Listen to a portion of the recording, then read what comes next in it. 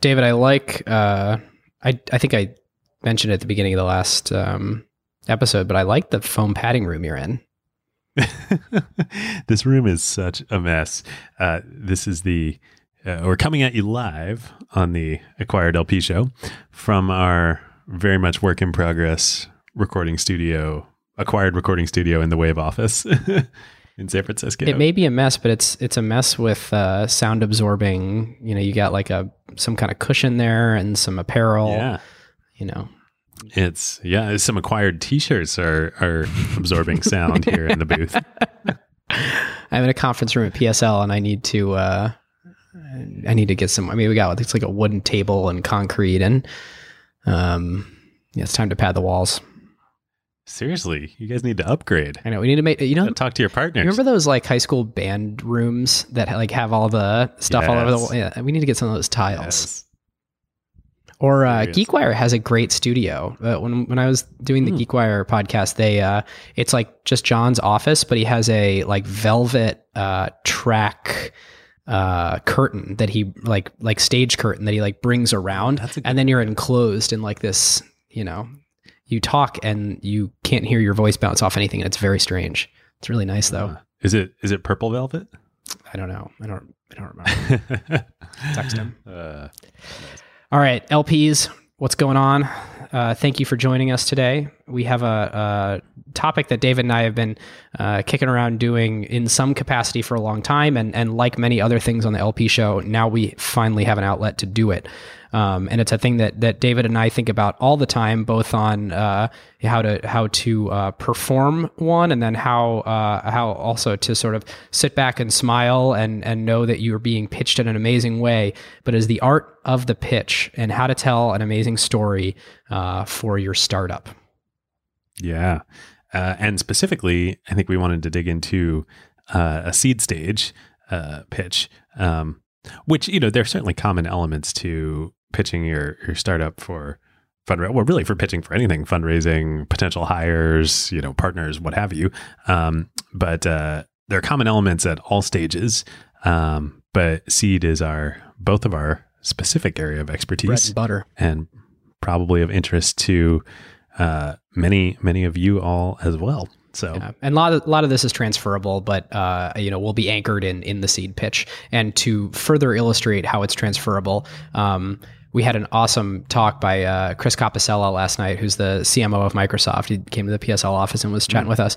And he was talking, he talked a little bit about the stock price, though he was very reticent to do so because, in his words, in the minute that I've talked to you about this, I've already discussed it more with you guys than we pay attention to it as a senior leadership team. It is the least important metric on our that we track.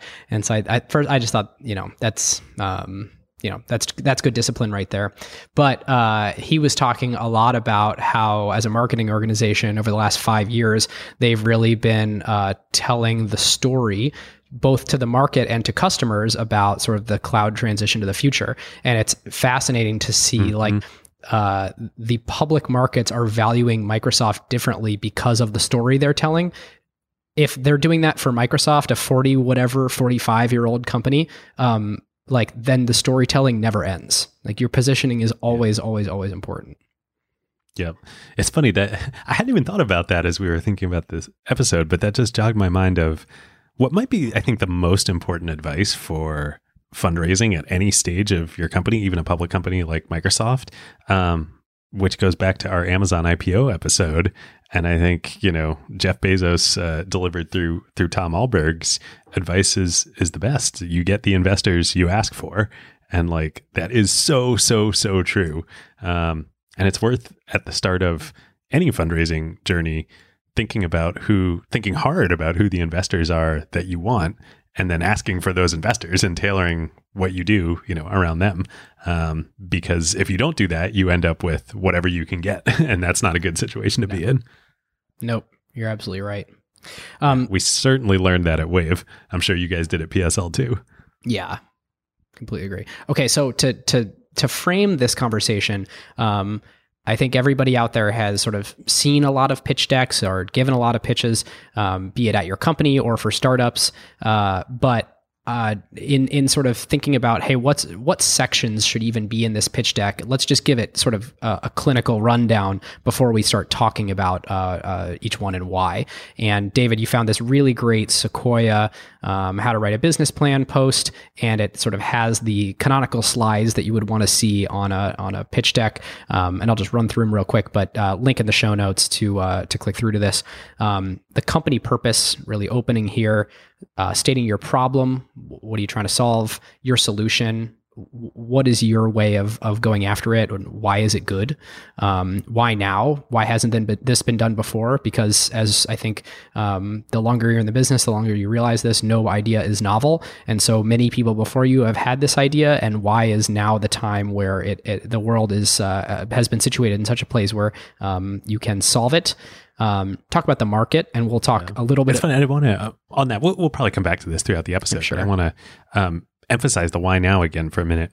I think from talking to folks over the years, either at Sequoia or who've been there, I think they would say, and I tend to agree with them, this is the most important question in the deck, and answering this really compellingly about why now is so important because, again, just like Ben said, like basically everything has already been tried. And so things that are going to work need a very compelling reason why they're going to work now, and why they didn't work in the future or in the past, and why 2 years in the future will be too late and it'll already have inevitably happened. So being sure you're really crisp on your thesis about this and communicating it is important. Yeah, that's a great. Well put. Market potential. So this is total addressable market and sort of ideal customer profile that you're going after. And there probably needs to be a B on this slide, but we will come back to that and have a discussion of why that is true or not true. The competition or alternatives. We discussed credibility a few episodes back, but if you don't have this, you are not credible. Business model. So it's funny. I recently received a deck that extolled a fascinating view of the future and some beautiful technology that was built. And even in a 2 hours of talking to the founders, kind of amazing that like this team had been sort of so brilliant in coming up with the technology that they were working on. It's a super academic team that really like zero thought ever went into how will we charge money? Like, how is it going to be? Honestly, it was just staggering because I think we come from a world, David, where like people are thinking about business model first all the time, but sort of just the importance of how do you intend to make money. The team, David, I'll argue this might be the other most important slide, and we'll talk more about this later. Financials, either past or forward-looking. The past-looking should probably be accurate. The forward-looking certainly won't be, but there's definitely credibility in how you think about the future. And then vision, like if all goes well, what will you have built in 5 years?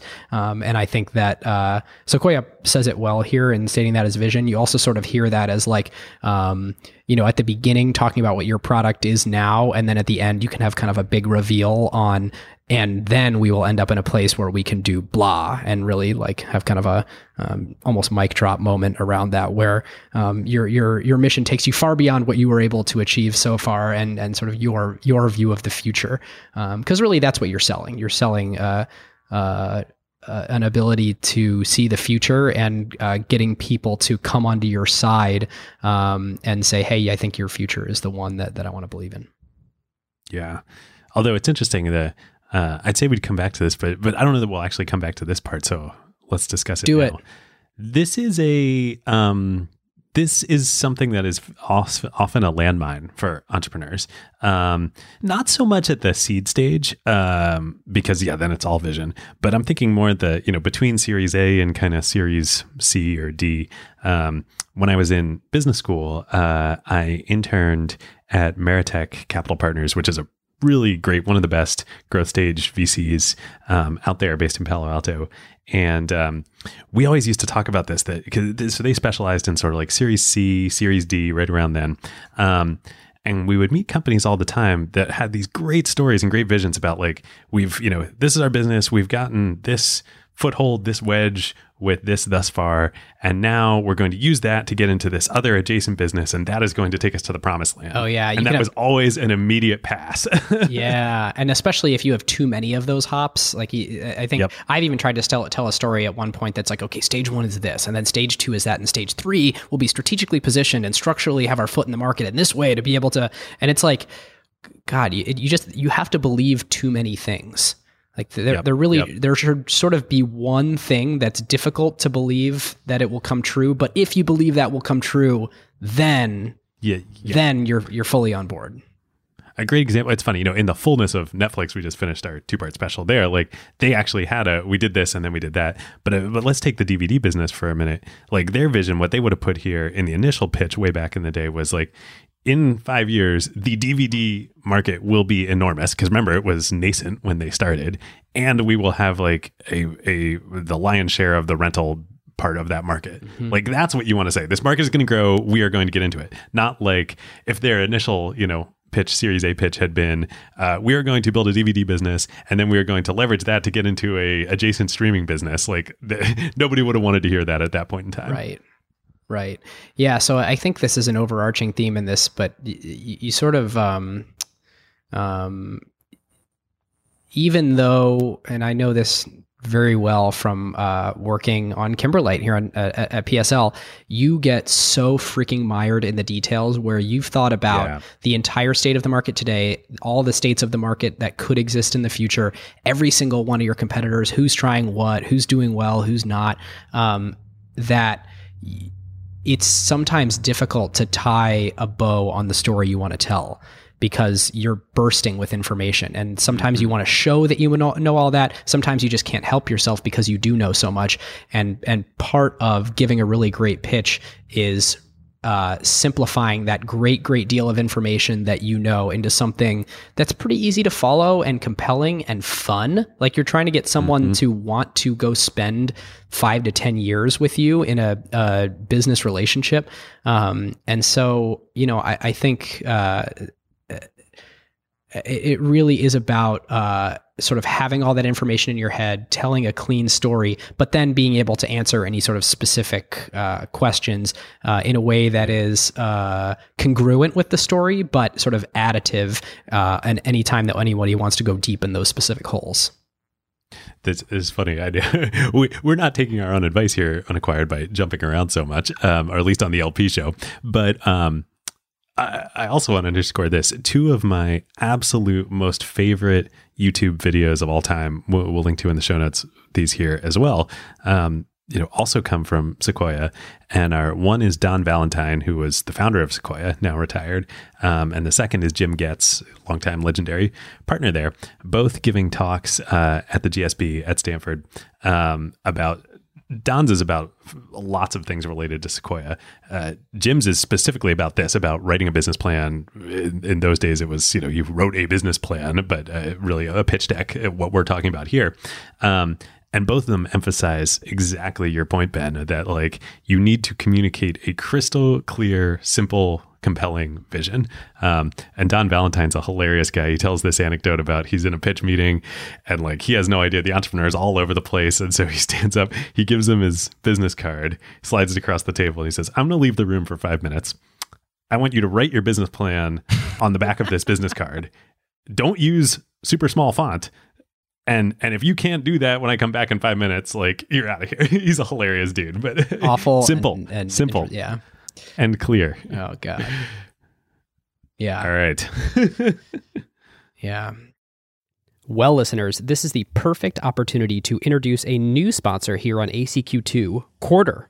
Their new product, Quarter Pro, launched about a year ago and is already adopted by several Fortune 500 companies and some of the world's largest hedge funds and equity research departments. Yeah, this research platform is transforming the way qualitative public market research is conducted.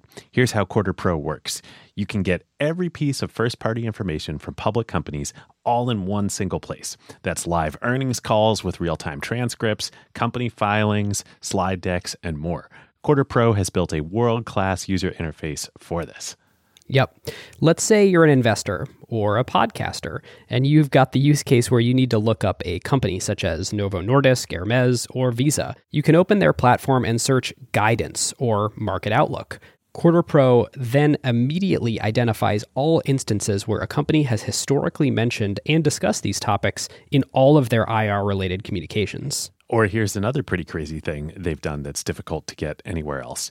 You can actually search through literally every individual slide in Quarter's database, covering 9,000 public companies and millions of slides for any keyword mentioned based on Quarter's AI capabilities. This truly makes it easier than ever to conduct qualitative analysis of entire industry value chains and specific companies. So whether you're an equity research analyst, an asset manager, or an investor relations professional, this platform will help you increase your productivity through their live call, transcript components, AI-powered summaries, and a feature allowing you to visualize the entire timeline and changes of specific slides throughout quarters. Quarter also offers their database as an API solution. This enables other companies such as trading and research platforms, as well as AI and LLM companies to build custom solutions and integrate this database into their offerings or add functionality on top of the data. Yep. To find out why leading companies globally are choosing Quarter Pro in their day-to-day work and to experience the platform firsthand, request a personal demo by visiting quarter.com/acquired. That's QUARTR, no E, QUARTR.com/acquired, or click the link in the show notes to get the personal demo from the Quarter team. Our thanks to Quarter. Okay, well, the next bullet point I have on here is why it works so well to have a personal story. There is a lot of different ways that you could weave your narrative. There's sort of the narrative of, well, actually, we'll save that for a little bit. But one narrative that I really like that works really well is, hey, here's who I am. That's how you start. This thing happened to me in my life. It motivated me, and I'm here to do something about it. David, we've in the past talked about sort of founder market fit. This instantly establishes credibility in that area. It's, oh, I see, that's why you're here. And it might be a previous job. So like an example is AdLightning. It's a PSL company where they stop bad ads from displaying. So they're the advocate for publishers against malware in ads. Scott comes in and his opening message is, hey, I ran Cheeseburger. We had one of the highest trafficked websites in the US with lolcats and Failblog, and our business got destroyed by serving ads that were just programmatically they're programmatic ads that just got worse and worse and worse over time until people finally just installed ad blockers. And I'm ridiculously passionate about solving the problem of making that better and making the internet a better place to run a website. And instant credibility. It could also be something personal in your life, like Jet Closing, for example. We actually had the HUD, which is a closing document with a absurdly high price tag, and scanned the document and put it as the first slide in a deck of, hey, guys, don't you agree this is ridiculous? Like, this happened to me. And it's just such a good, like, if you're wondering what format to put together your story, I think it's hard to go wrong with, hey, this thing happened to me and that's why I'm here. Yeah. And I think two things to pick up on there that I would pick up on. One, especially at the seed stage, Ben and I, we talk about this often, and we're talking about it over the last couple of days preparing for this episode. The two most important things are the team and the market. There is no product yet. The idea is you're going to build the product. And most people, I think, would say, and I certainly feel as well, of the two of those, if you had to pick which was more important, I think the team is more important at the seed stage. And this is how you communicate that.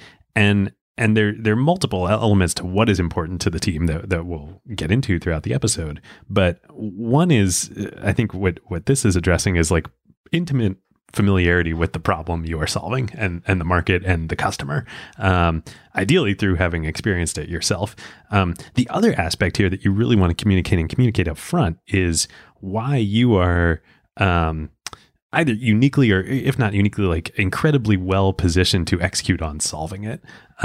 So like my favorite example here is our second portfolio company, second investment at Wave, was founded by a guy named Henrik Berggren, who was a product manager at Dropbox, a group product manager at Dropbox. So building, productivity software, and also a type 1 diabetic, insulin dependent diabetic. And his whole life, he had been going to an endocrinologist and having these, appointments, and it was a super inefficient process. And in the last couple of years, to the Why Now thing, there have been continuous glucose monitors, which are devices you can wear, patches you wear on your arm that continuously monitor your glucose, give off all this data. And he says, I'm really good at building software tools around productivity and data. I have this incredibly broken experience with my endocrinologist. I am going to go build essentially an online, tech-enabled endocrinologist that is going to make my suffering from my disease way better. This is like instant, familiarity with the problem, credibility of ability to solve it. And, it was like, great, where do we write the check, Yeah. And it's so interesting. So, like anything that we assert with absolution on this episode and ever, I think there are many ways to skin a cat, and it is possible to put on a great seed pitch and tell your story in an amazing way without obsession. There are lots of different ways to do it. So we're definitely sort of extolling the virtue right now of a person who's personally obsessed with solving this problem. I think you could also show up. It's almost like you don't need to have every box checked, but you need to have a sufficient number of boxes checked. A person could show up. Let's say it's I don't know. Let's just say it's Mark Zuckerberg. He quits Facebook and he's like, hey, I'm going to start a startup. And he picks something that he doesn't demonstrate any passion for. Probably still going to write a check. So like there are things that like there are cheat codes to not need to do any of this stuff. Past success is generally a big one. Unique insight is a big one where like, I think if you're sort of the only person in the world that is able to realize something, and also the only person in the world who's able to sort of, through whatever marshaling of resources, team or partnerships or contracts or something, able to actually get it done, it makes it hard not to invest.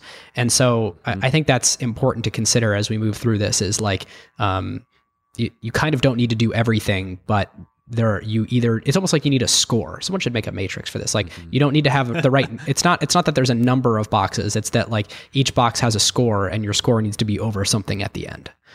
And so that's another thing I always keep in mind when I'm pitching is like, if I feel like, oh crap, I really didn't tell the story well of what I think this will actually look like in 5 years. It's like, yeah, but maybe I did enough other stuff where they're fine to be like, nobody ever knows. That's fine. Yep. Yes, totally. It is a it is a blend of a lot of things. I saw your face do some kind of grimace in there. Is there something where you want to push back? No, not push back. I'm just mentally replaying all of the, many successful and unsuccessful pitches I've listened to and given over the years, and thinking, putting myself in your shoes. And the grimace was when you were talking about how examples where you've given a pitch, it didn't go as well, and then you're like armchair quarterbacking yourself afterwards. And I'm like, oh man, brings back so many feelings. Anyone who has pitched has been there. Yeah, it's so true. Okay, so here's something I wanted to talk about, because it's something that I think it took me a long time to get right, and I'm still trying to get better at, is reading a circumstance and knowing when it's appropriate to do what type of pitch. So whether it's the right moment to have a PowerPoint deck that you're going to walk through, or whether you're going to sit down and have a conversation with someone and not give it in a pitch style way, but give it in a conversational style way. And you probably at the end of your half hour or hour will have hit all the points, but you'll have hit them in sort of a more organic and meandering way. There's a few levers here. I mean, I think that like one big one is, what's your relationship with the person that you're pitching? There's, how did you tee up what the meeting was going to be about? Because I'd say you and I probably both get a lot of emails that are like, hey, we should chat. I'm thinking about something. Rather than, dear sir, I have a business plan that I'd like to present to you. And another big one is understanding how that person likes to be presented to. I think there's a lot of people that feel they need to sort of like check all the boxes and have the same process for everyone and have rigidity around that. There's other people that, you know, they're less likely to invest if that is the scenario. And they're more likely to invest if they feel like, hey, this person and I just had a relationship that sort of got to the point of me really being in on their business. And so there's that. And then I'd say the last sort of variable is stage of, you know, what meeting number is this? And what are sort of the expectations of formality based on how many times have you met and who else is involved in the conversation? Mm-hmm. And it's, you know, there's, those are the two sort of main forms of conversations, as you said, like either walking through a deck or just having a free-form conversation. There's also a third option, which is rarely used and can go terribly, but in the best cases can be most amazing. And that is from our Rec Room episode of do the pitch in the product or do the pitch via the product. Like if you have a product built and if it's working and if you are incredibly proud of it, like let that do the talking, especially at the seed stage. Like if you have something built and it's incredible, like there is no greater proof of like your understanding of the market, ability to execute, like, you know, indication that people will like this than letting the product do the talking. And some products even lend themselves well to storytelling. Like they're a different formula than the one we talked about a few minutes ago with your personal story first is demo first, where you just say, I want to show you guys something that I think really speaks for itself. And then in the course of demoing, you can sort of set up the scenario of who is the ideal customer profile, who's likely to be experiencing this, what were they doing before? Gosh, why is this so much better? And have a wow moment in there where people are like, wow, I feel so empathetic for your customer that like, I feel like I just experienced the aha moment. And I think it's rare. I think usually you sort of need to tee up mission and why you're here and who you are before you go into a demo. But like I've totally seen that work too. Yeah, you need to have high degree of confidence in your product. Yes.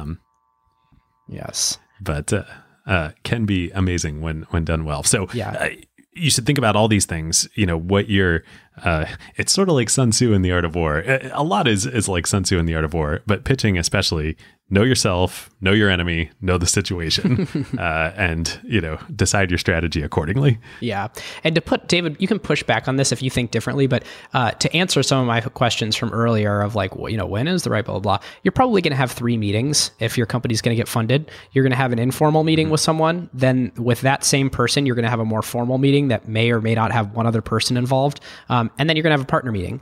And I would say, what you're trying, the mission should always be to get the next meeting rather than to get the investment at whatever sort of stage you're at. So it seems like, you know, that first meeting is really an informal conversation about why you're really excited about what you're doing. And you should get to a place where that person says, look, I want to spend another hour and I want to involve, you know, another person from my team to get a sanity check. And if that's, it's funny how it goes both ways. If it's a junior person you're pitching, they probably are like, ooh, I'm feeling good enough about my reputation to show this to someone senior. I want them to do this with me. But it could go the other way too, where it could be a senior person that's like, I want my very analytical and brilliant junior person to come and, you know, be my check and balance on this. That one is usually the one where you sort of transition from conversation to deck. And then you're going to end up sort of presenting a similar deck to the entire partnership of a venture firm. But the tricky part to manage in that is understanding what level of understanding they have about your business. Like how much education did you know, the person who was excited enough to bring everyone else into the room give them? Should you give the same pitch again and assume everyone knows nothing? Or should you give a more sophisticated version that's, you know, hey, thanks. I understand as part of your process, you've all sort of read a memo or something about why this is so interesting. Why don't we dive into some of the more nuanced stuff? And that's when or demo or whatever. Right, yeah. right. So, I think as a general rule, it's like start low fidelity, move to higher fidelity, but there's definitely a sort of like need for a give and take in there on, hey, what should I talk about here? Can you help me out a little bit on what you've done in the background? Mm-hmm. Yeah, I think that's totally right. There are a couple points of nuance so I'm not going to push back at all, but a couple points of nuance to draw out. One, I think your cadence is right. Like generally, like if things are going well, you should expect roughly a 3 meeting, give or take 1 meeting, cadence with a venture firm, before getting into like nuts and bolts of like, hey, we want to write you a term sheet, or moving into like a negotiation, and we want to do this phase. This is just to get to the yes no decision, but then I would say who is in those meetings depends on a lot on the nature of the firm and the composition of the firm. So like at a traditional venture firm that's a like large, multi-person partnership, maybe with a few different levels, like absolutely it's going to go exactly like you said, Ben. Like this is how things worked at Madrona. This is how they work at Meritech, like lots of, big traditional firms. There are also, especially at the seed stage, there are plenty of seed firms that are just one person, one solo GP. Mm-hmm. So you're just going to meet with that person a few times, and then she or he is going to decide, debate with themselves what they think. There are firms like, Wave, we have 3 of us. So like our process, one of us will meet an entrepreneur or company. We're excited. We'll say, great, come back, meet with all 3 of us. Like the next meeting will be with all 3 of us. And then we'll probably do another meeting or 2 with the 3 of us where we're like sussing out a few different things. So that's one. And then the last thing I would say, maybe worth a minute of discussion now, we could probably do a whole episode about this, is you brought up junior people, quote unquote, versus senior people in a venture firm. I would imagine as an entrepreneur, navigating these dynamics are like so opaque and difficult to think about. Well, it used to be relatively easy. Like there was 4 levels, and those were analyst, associate, principal, partner / managing director / general partner. And then the one caveat of either strategic director or venture partner kind of don't actually fit into that hierarchy at all, and is a weird dotted line thing. Mm-hmm. But then we're in this world now where like everyone's a partner, or like it is. I don't know how you're supposed to tell. Yeah, I think we should probably do a whole episode on like multiple episodes on venture firm dynamics where we'll cover this in more detail. But I think that listeners, can you let us know if that's interesting or not? I have this dramatic fear that like that is so inside baseball and terrible that like we should stop talking about this. Care. Yeah, or we'd love to receive feedback either way, because I'm curious if going down that path is interesting or not. Yeah, please let us know.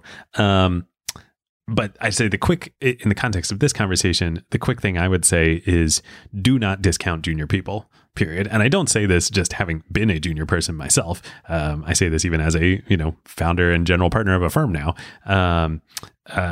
There is a reason that they are there at the firm. And I see a lot of entrepreneurs, think like, oh, I only want to talk to managing directors, general partners, senior partners, whatever. I don't want to waste my time with junior people. Like, they're there because in most cases, they are there because they are the people who the general partners of the firm are thinking are going to be their next general partners at the firm. It's also so they have incredible respect within the firm. Yeah. Yeah. It's an impossible job to get. So like they probably they're probably very good at something. Yes. And yeah, great point, David, on people. You want them to be your allies, not your, if you make them your enemies, that is like, you are not going to win. Yeah. It's also a long game, and they're probably going to be GPs the next time you're starting a company. Yes, exactly. I want to move on to this bullet point that I have that I don't particularly have a good example for, but I've seen it work so many times, and it's worked for me so many times, where if you have a something that is non-obvious, or maybe it's like pretty unbelievable, but then with evidence you can get someone to a place of believing it. I really like the pitch structure of asserting that early, and then say, and I'm gonna sort of tell you how we got there. I'm gonna tell you why I have conviction that this thing is true. And this is sort of getting back to that, here's my view of the future comment. But I think what you're really trying to do here is create enough distance between you and the person you're pitching by asserting something that like they probably don't agree with, because generally investors are smart people, but feel like they're very smart people in addition to also being smart. And so it's like my parents were are lawyers, and they used to talk growing up about black robe disease, where lawyers who became judges get black robe disease, where all of a sudden they think they're like, you know, the smartest people on earth because they wear a black robe. That applies in spades to VCs. Yeah, very, very much so. So because it's Patagonia vest disease. Oh God. I mean, yeah. I'm not going to comment. So the only the in thinking about this, I'm sorry, I'm trying to tee it up so I don't just ramble randomly. The person across the table from you wants to walk out of that meeting feeling like they learned something. And a great framework for that is to use this, hey, this thing is true, or you should believe this thing's true, and here's why. And so not only then will they leave feeling smarter than when they walked in, but they'll also leave feeling like you are compelling because you did the amazing thing of being compelling to a very smart person.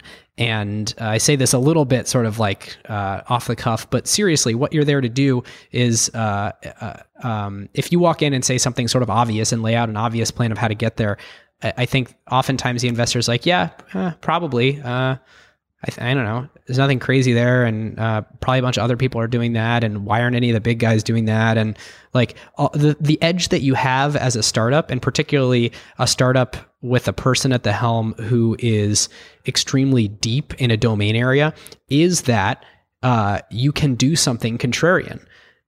Big companies tend not to do contrarian things, and that's the advantage that you have against them. And so what the investor then is trying to decide is, are you contrarian and right, and not just contrarian? To go back to David, your framework from several episodes ago, which I think is actually... I love how you're crediting me as... Well, you brought it into my life. It's a benchmark thing, right? It's an Andy Rachleff thing, as are many great things in life. Yeah. You make money by being contrarian and correct. Yes.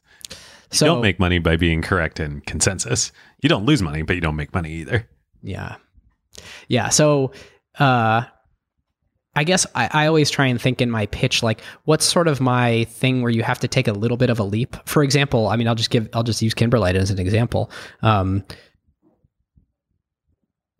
a very large market of the way that people pay for podcasts 5 years from now, pay for on-demand audio is going to be direct supported by listeners, not just ad supported. This is different than other mediums.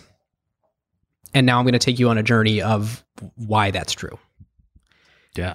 And to the demo, demo with the acquired LP program, of which I think we've talked about, but like this is a big reason why we're doing this. We're dog fooding the product. Yeah. Yeah, so you can bolster my pitch by sending us feedback. That would be really great. Of like, hey, I agree or I disagree. I'm here begrudgingly, or I'm, yeah. We're doing this real time. We are. All right, David, what else on this list? We wrote a long freaking list here. What else is interesting to you to cover? I think what would be fun now, it's funny, I just got off the phone with one of my business school classmates walking through this. Let's talk about who to talk to and who to target when you are fundraising. First, let's talk about what most entrepreneurs do, which I think is the not super optimal thing, which is they make a big long list. Anybody who does seed financing or Series A financing or whatever, and then they just start reaching out and talking to lots of them, or getting people to introduce them if they're more savvy or whatever. I think a better way to go about this is to think about who is looking for somebody like you. And you don't necessarily want to go talk to them first. It's the old adage of, don't warm up on Broadway. Sorry, Ben, but, warm up in Cleveland, but nothing against Cleveland. So you definitely want to warm up with a friendly audience, and work the kinks out of your pitch before you go talk to them.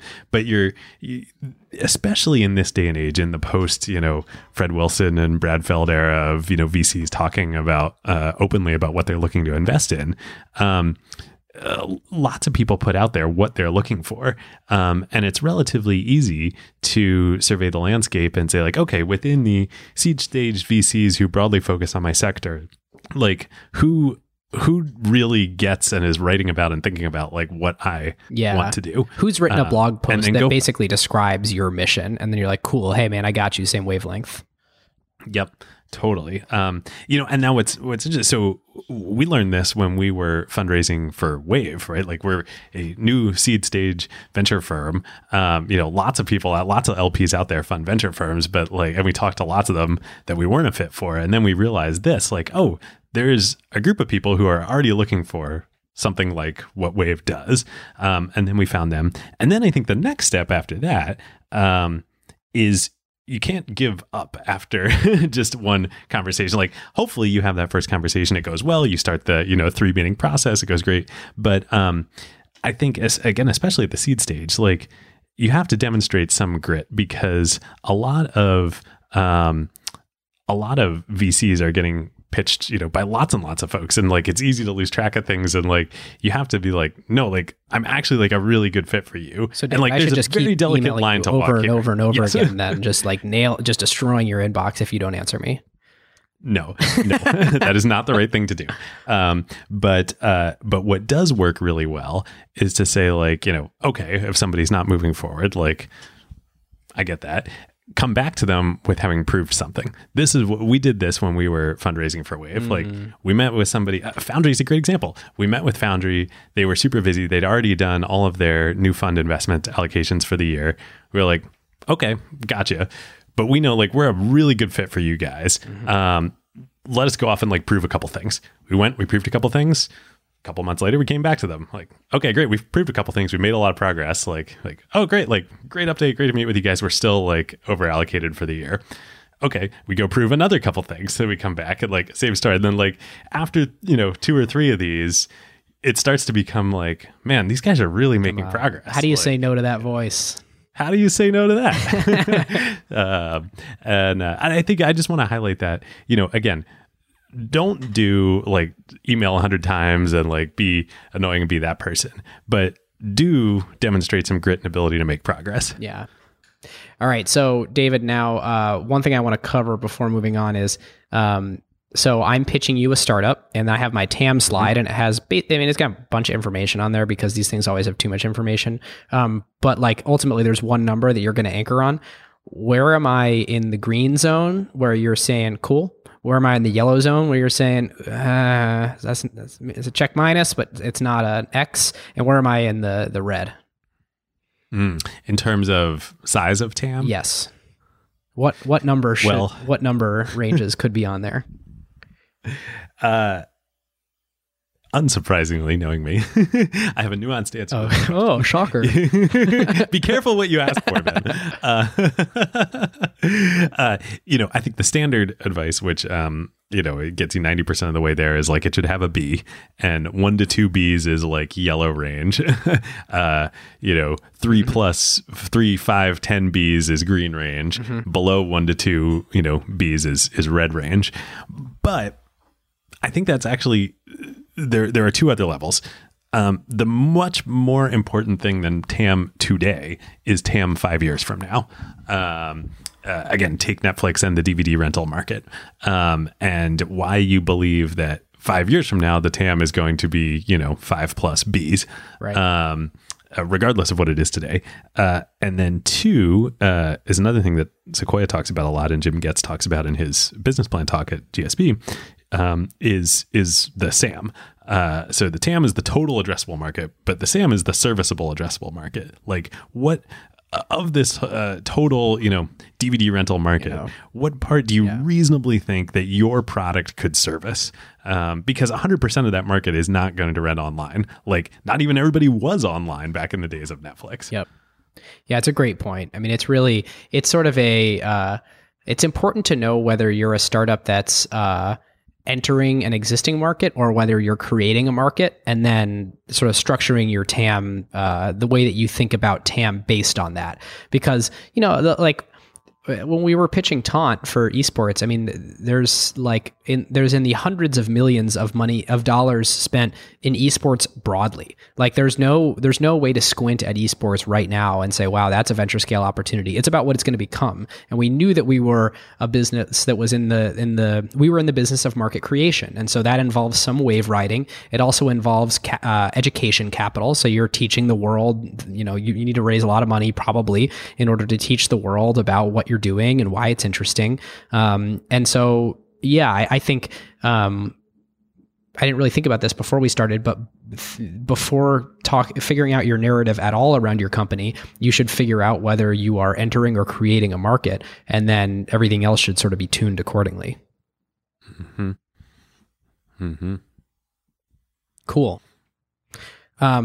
Okay, there's a thing I want to do here, and I want you to actually we'll cut it if it's not good, or if it's not good and you're hearing this, then we decided to leave it even though it wasn't good.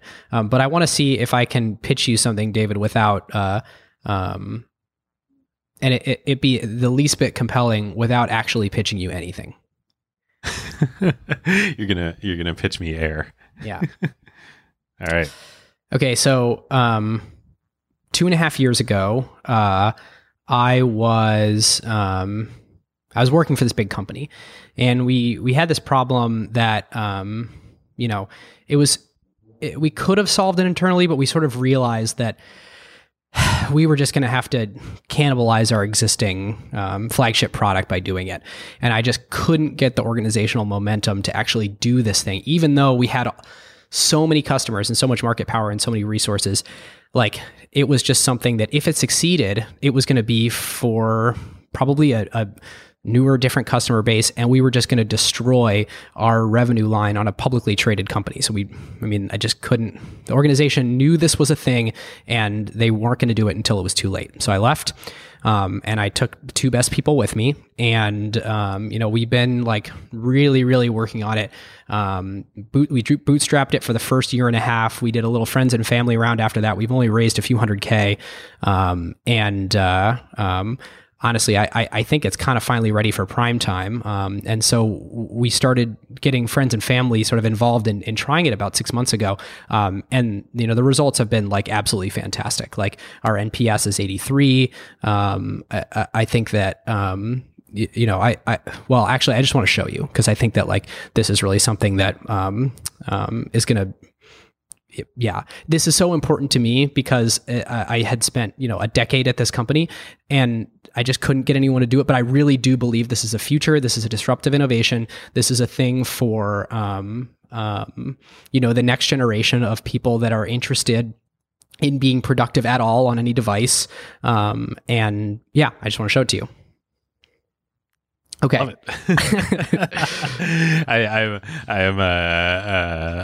I'm expecting you to tell me about your time working on Office for iPad, and I wanted to keep going on that. I have like a bunch more things I want to hit, but like how do you demo Air? Yeah. No, great. Like, I'm interested. I want to learn more. All right. So that was our first meeting. Great. First meeting in the books. Moving on to meeting number 2. We won't make you actually do meeting number 2 here. All right, good. Should we move on to listener Q&A? Yeah, let's do it. All right. So you found something from a listener who tweeted at us. So listeners, if you're interested in being part of Q&A as the LP show, you can email us questions@acquired.fm, or you can tweet at us @acquiredfm, or if you'd like, you can actually send us a voice recording, and we will splice that in and play it on the air if you want your dulcet tones to be heard by the masses. Yeah. So question today comes from Jose Luis Ramos, who tweeted at us, how should a company deal with having had initial product market fit and then seeing a market shift that sets you off course? This was after listening to our previous LP episode on product market fit. Great question. I'll throw a couple things out first, and then Ben can jump in. Cool. One, this is in some ways a high class problem to have, like a big problem, but high class problem to have that most companies don't find product market fit to start with. So like I would say the percentage of founders and companies that face this issue is far lower than like the 100% of founders that face the just finding product market fit in the first place. Yeah. So like, kudos for doing it once. I mean, it doesn't change the fact that there's an existential threat to your business now. Now, let's just say you found perfect product market fit, creating a subscription service of mailing DVDs, and you know that in the future people will stop having DVD Where players. Did you find that example? Yeah. So totally agree. High class problem. What do you do? Yep. Well, I think...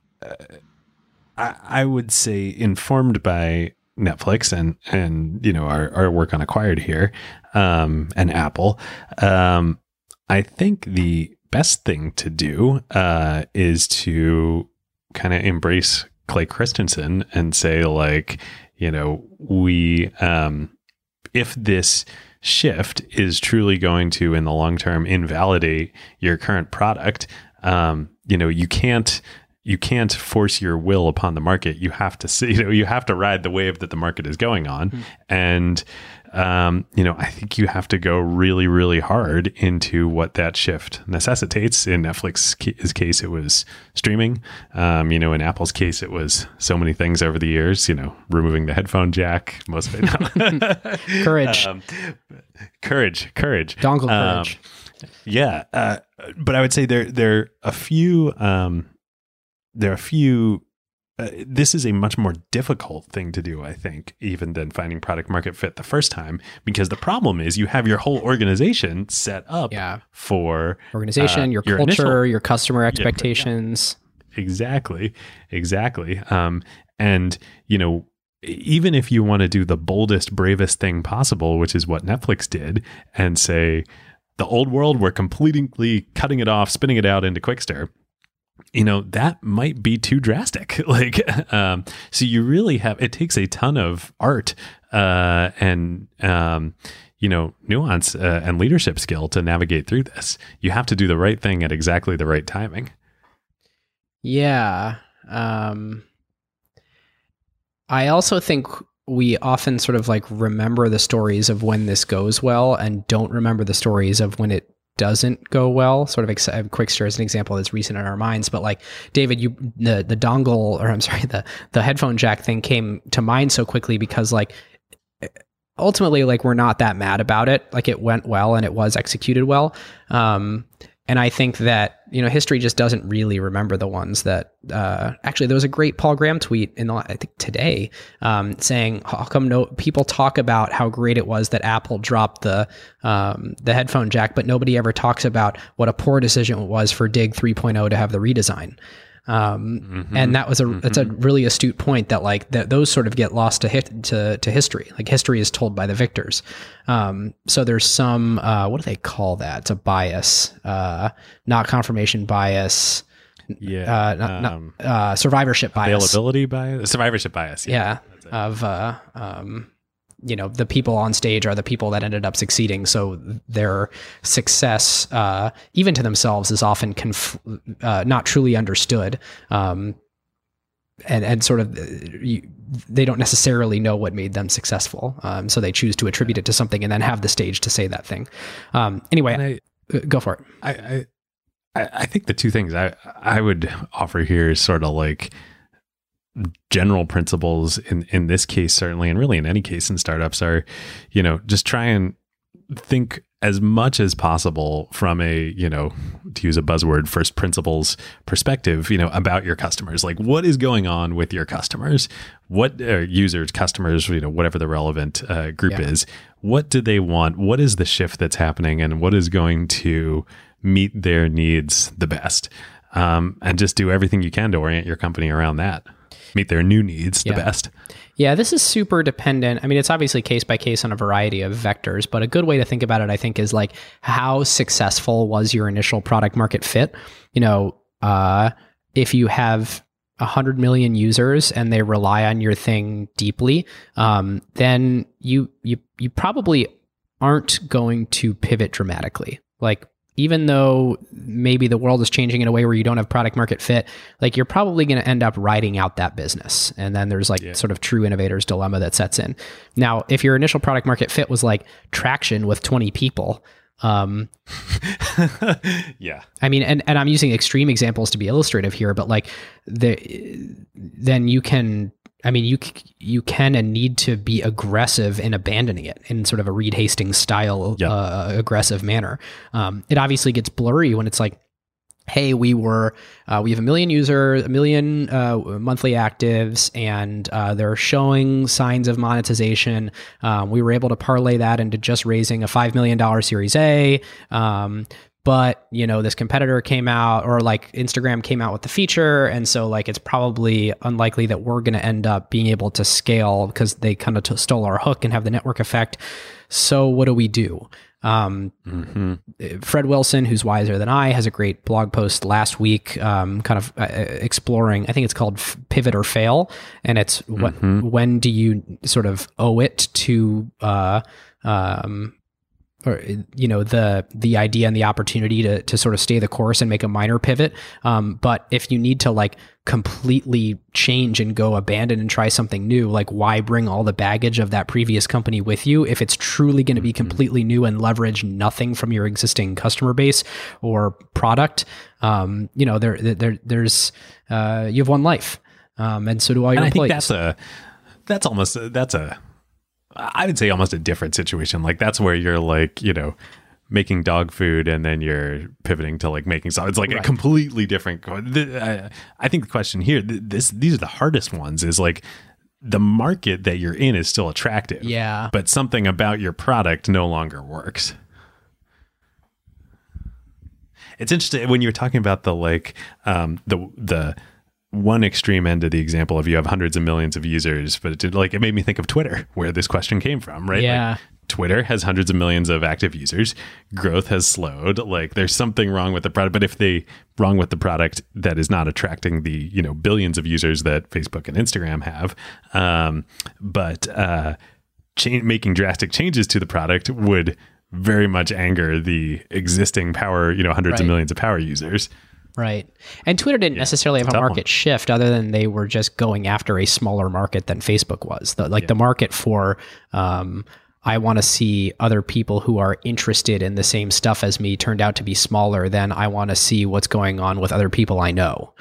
And it's kind of like, how the heck are you ever supposed to know that until you run both experiments to fruition?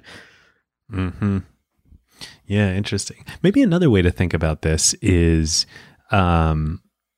through market segments. Like, if you take the broader market of like social networking, quote unquote, like exactly what you said, like there are two different segments here.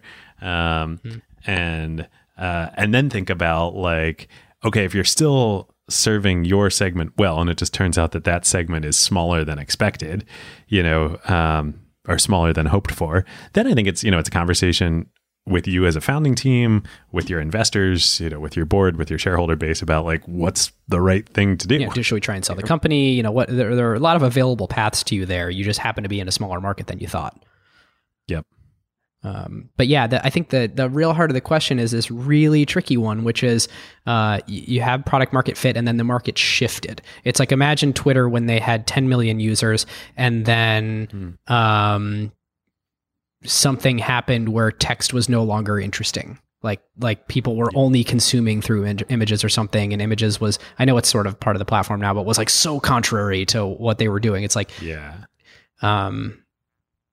I mean, we've spent a lot of words on it already, and it really comes down to it's tough and circumstantial. Yeah. Yeah. I mean, you got to just stay close to your customers. That's it. Yep. All right, David, anything else you wanted to talk about today? Man, I think we've covered a lot.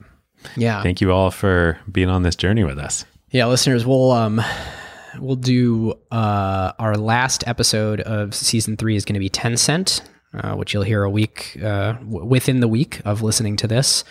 If any of you have good insight or insight on Tencent, email us. We'd love to chat beforehand to make sure that we nail the story. It'll conclude season 3 with our China mini series. And we're super excited for, actually, David and I just had a big, long planning call yesterday to plan season 4. So we're getting pretty stoked for that. Yeah. Season 4.